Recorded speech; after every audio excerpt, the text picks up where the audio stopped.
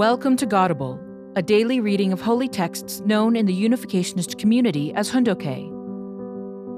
Today we are reading from the Chambumo Gyeong.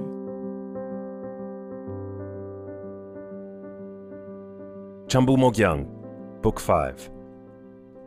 Expansion of the Providential Foundation and the Annual Mottos. Chapter 1, Section 6, Paragraph 11. I named the lake in front of Cheongpyeong Training Center Cheonshim Lake, Heaven's Heart Lake, and I called the mountain in the front Sunin Peak, Hermit Peak. Next, the mountain that is on the right side of Mount Cheongsong, with the character Song meaning to accomplish, was named Mount Cheonson, Heaven's Good Mountain. I went up to the summit of the mountain that is directly in front of the training center and gave it the name Mount Sonin. And the place that goes up and spreads in a line to Mount Cheongsong, with the character Song meaning to be holy, on the right side of the training center here, I called Chonin Dae, Heaven's Guide Tower. That is where we will build our main training center. That place will be off limits to everyone except those who have reached a certain level of offering devotions and those special people who have come from abroad. We will make a sanctuary zone and build something like a palace. There is a place at the base of that mountain where we can level up to 12 acres of land. I named it Chonin Dae, which means heaven is guiding, because we are going to pave a road from there. As you can see, the interpretation of all these names brings forth the concept of an ideal garden. There needs to be a meeting place for the people of the world. Cheongpyeong is that place. We will build an international training center at Cheongpyeong. What are we going to do there? We will prepare a block for each country where we have our mission branches, a Japanese block for Japan, an American block for America, and so on. After buying a vast parcel of land, if a piece of it is designated to become the American block, we will entrust that area to Americans. They will create a village that suits the tastes of Americans so that they can come and attend workshops. We are preparing a cosmopolitan village, a city where the surroundings will bring together the cultures of each country. And in the middle of it, we will build our training center. Accordingly, people who worked in other countries will come to this headquarters to attend seminars, and they should feel that it is a glorious thing for them to come to this place, to participate in the workshops, and then return to their own country. To accomplish this, we need a place with beautiful scenery, and we need to make it so impressive that visitors who come to tour Korea will remember it. Training Center Construction. On July 12, 1971, true parents established the Cheongpyeong Training Center in Gyeonggi Province at Mountain Lot 75-1, Seongsan-ri, Sorok-myeong, Gapyeong-gun, as the completion stage holy ground of the foundation of the Cheongpyeong Church in Seoul and Sutek-ri Training Center in Gyeonggi Province, now Sutek-dong, Guri. The training center had a floor space of 300 square meters, and the lecture room was 230 square meters. The building itself was constructed of wooden slats and was large enough to lodge more than 200 people. True parents visited the construction site every day, even in bad weather, during the rainy season, to supervise each step. The first meeting held at the training center was the Korean Pastors' Summer Workshop, held for 5 days beginning on July 12th and attended by 28 Protestant pastors. When we were building the training center at Cheongpyeong, we completed within 8 days what should have taken as long as 2 months. I told them on the first day of July to level the ground, and on the second day we started the construction work.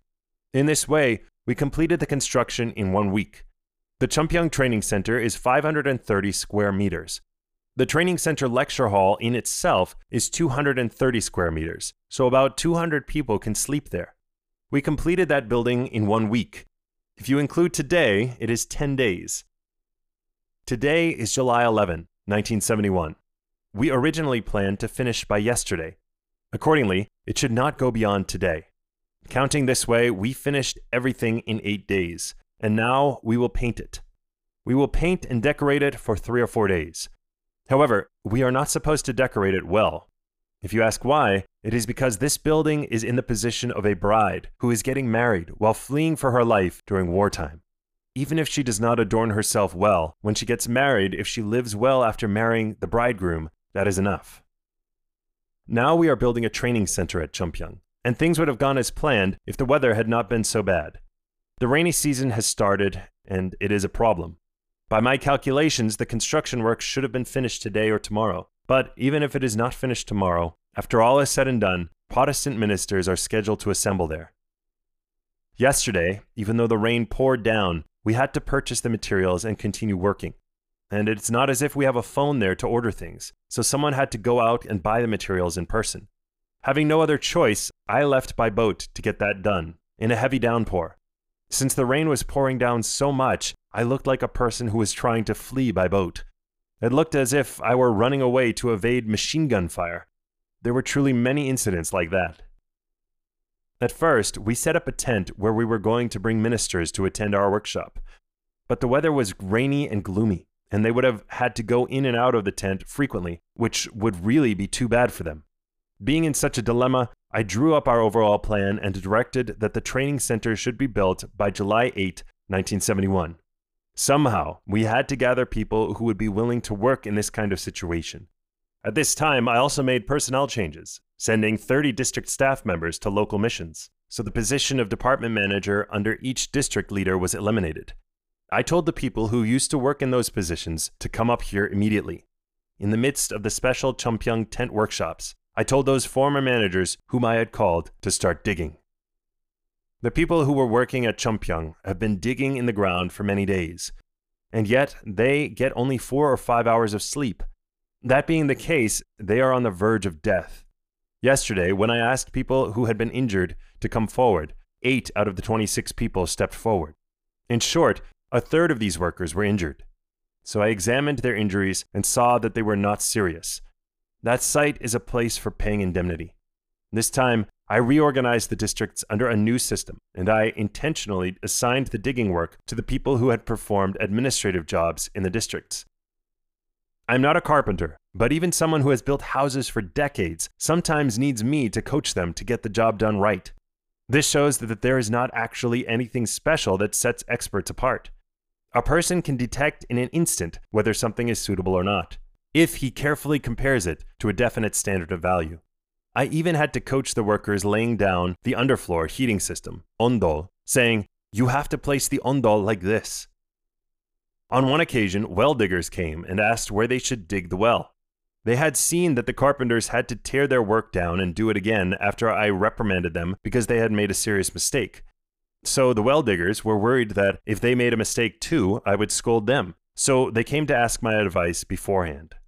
Accordingly, I told them that if there is a border area between soft land and hard land, and the borderline goes straight and then changes direction, you will hit water if you dig in that very place. Then they asked me, "When did you learn to dig a well?" Do you think I took lessons to learn such things? What I said was based on natural law.